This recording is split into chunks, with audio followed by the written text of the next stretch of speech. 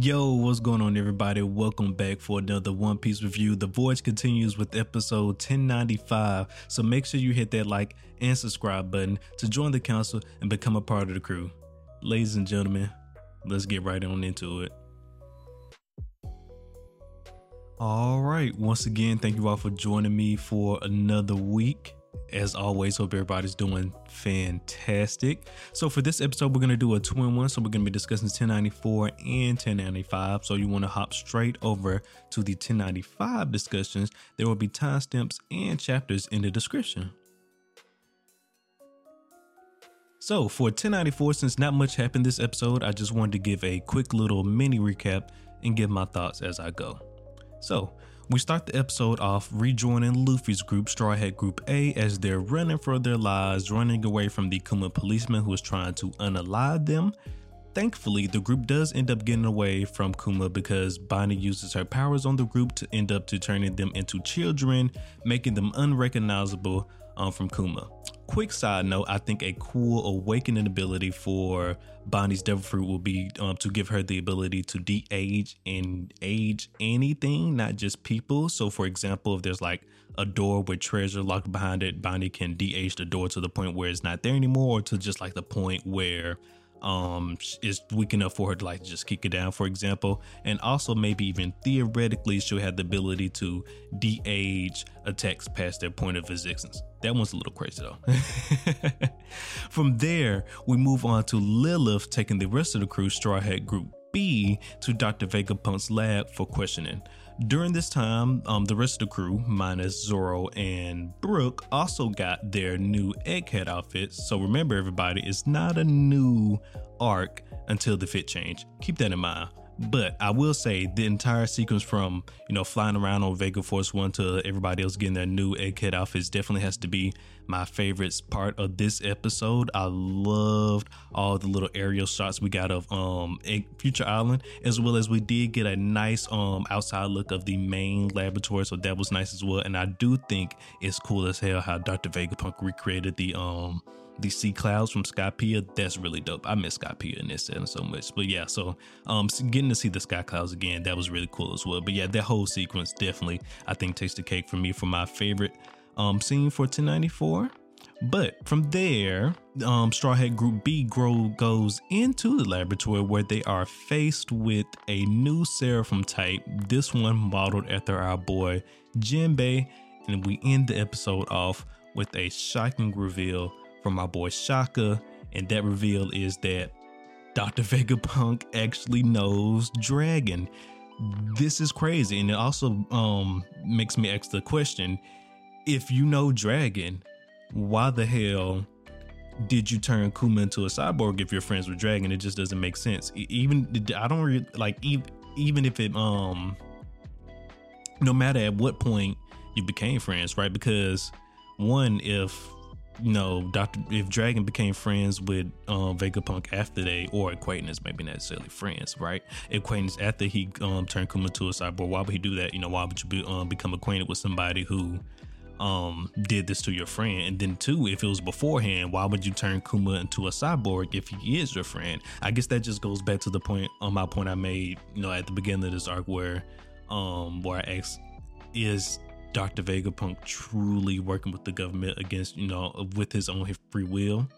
Or, is he being forced to do this essentially? We still don't really know that. But during the reveal of Shaka revealing that he does know Dragon, he also mentioned to Dragon that he's going to die soon. So does that also mean that he knows that the government is coming to kill him? Or is this something completely different? Definitely looking forward to seeing more about that. But definitely hyped for Dragon. We don't know too much about Dragon's backstory, so we get some Dragon lore this arc. That'll be dope as hell. But enough with 1094. Let's hop into the 1095 discussion.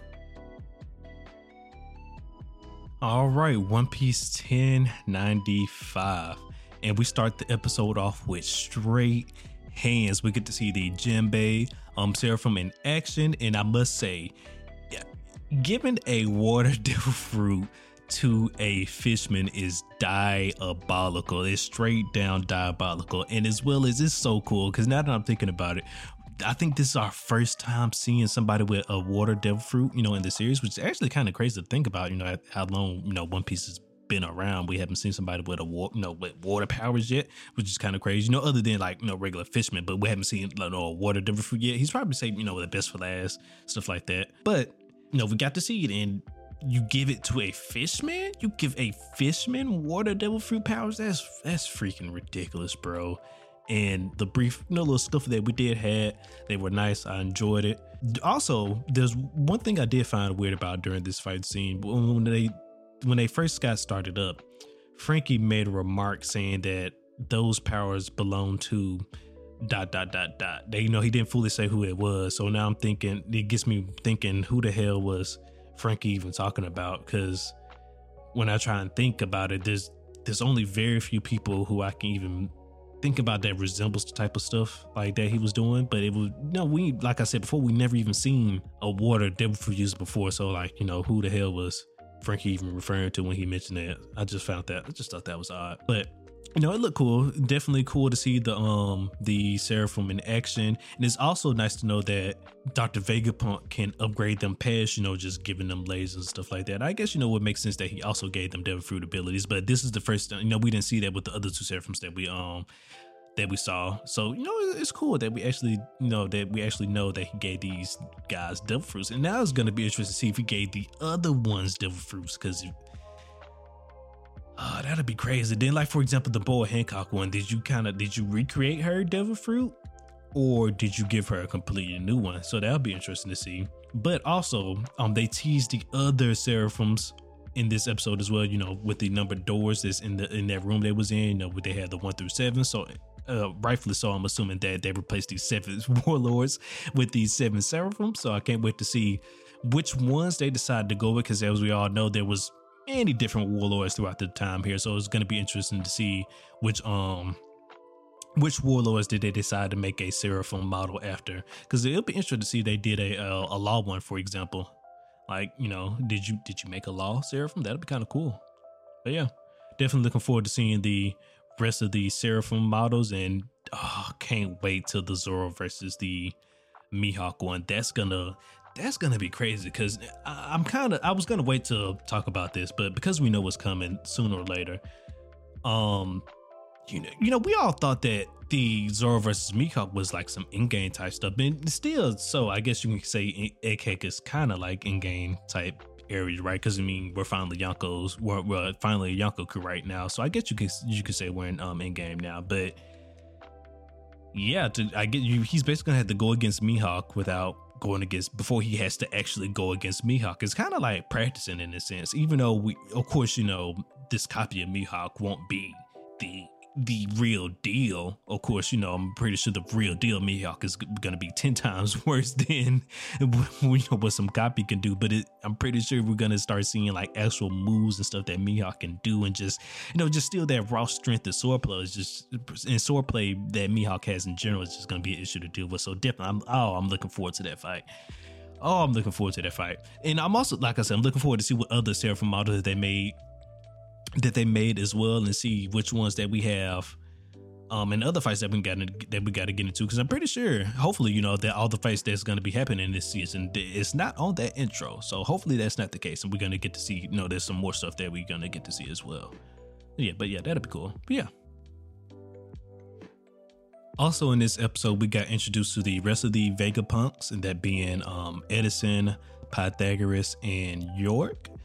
I don't have too much to say about the rest of the Vegapunks, but I do find them cool, especially the whole situation where they're connected on a deeper sense. If I understood the episode correctly, it looks like Greed / York is solely dedicated to, doing mundane stuff like eating, using the restroom, and sleeping and stuff like that for all the Vegapunks, so they don't have to, which is kind of crazy. So like they're more than connected. They're connected more in the sense that like, I can see, what he's seeing at the same time. Like I said, it's almost like they're truly one being still, even though they're split apart. It's kind of crazy and cool at the same time.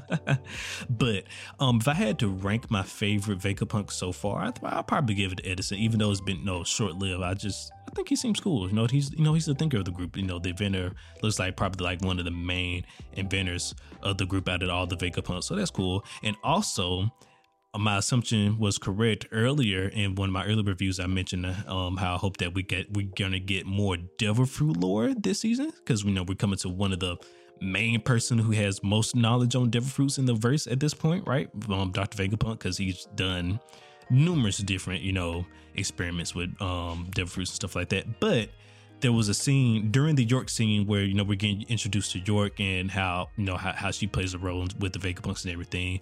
Pythagoras mentions to all the researchers, bring me all the data you have on Devil Fruits. So I'm hoping that's indication that we're going to be getting some more information about Devil Fruits a little bit later on in the arc. Definitely excited for that. Ladies and gentlemen, get your notepads and your whiteboards out, because next week we're going to be learning more information about the Void Century. At the end of 1095, Shaka made another shocking reveal in that there used to be an advanced kingdom just like Egghead 900 years ago in the past, aka the Void Century.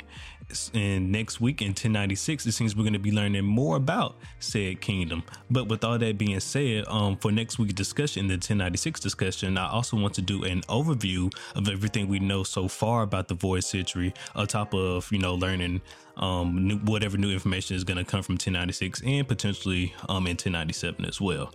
But for this week, for this discussion, I want to bring forward two new theories. All right. So if you guys remember back in my road poneglyph theory for where the last location of the last road poneglyph could be, right? I mentioned that one of the off-wall places could potentially be some lost Lunarian city, right?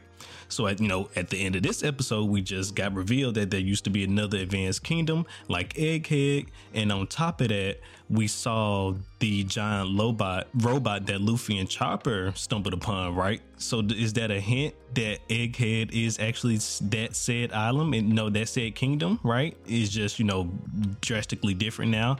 And then on top of that, in 1094, Lilith mentioned that the entire island is powered by fire, and that she mentioned that if she could gather enough energy, she could make a sun, right? So basically, long story short, my theory is Egghead actually indeed the lost Lunarian city that we've been looking for? Well, not necessarily that we've been looking for, but that I was just talking about recently.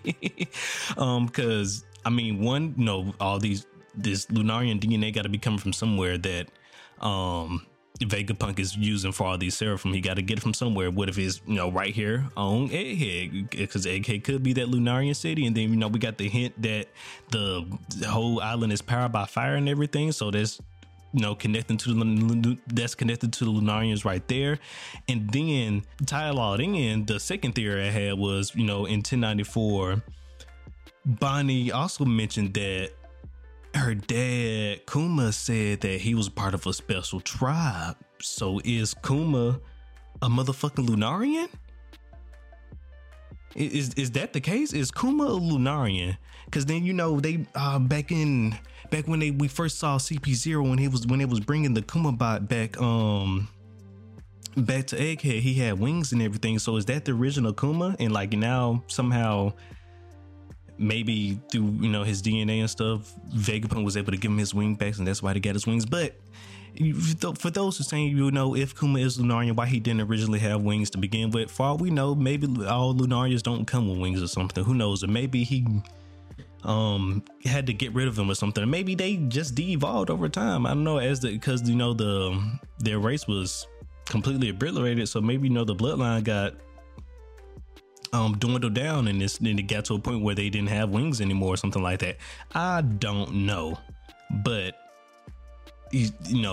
Bonnie mentioned that he was part of the special tribe. One of the most recent special tribes that we just learned about was the Lunarians, and now we got all these ties with Egghead and the Lunarians and everything. So everything just tying together, in my humble opinion. So Kuma could be a Lunarian, and Egghead could be that said lost Lunarian city as well. But yeah, that's everything that I had for this week. So once again, next week, I want to go over a overview of everything we know about the Void Century. I got a few of my notes down here now. I got to finish bursting it up. I'll be ready by the end though. But yeah, so I want to do that as well. So yeah, I'm definitely excited and pumped for 1096. Learning more lore about that. I can't wait for it. So see you all next week. Thank you all for joining.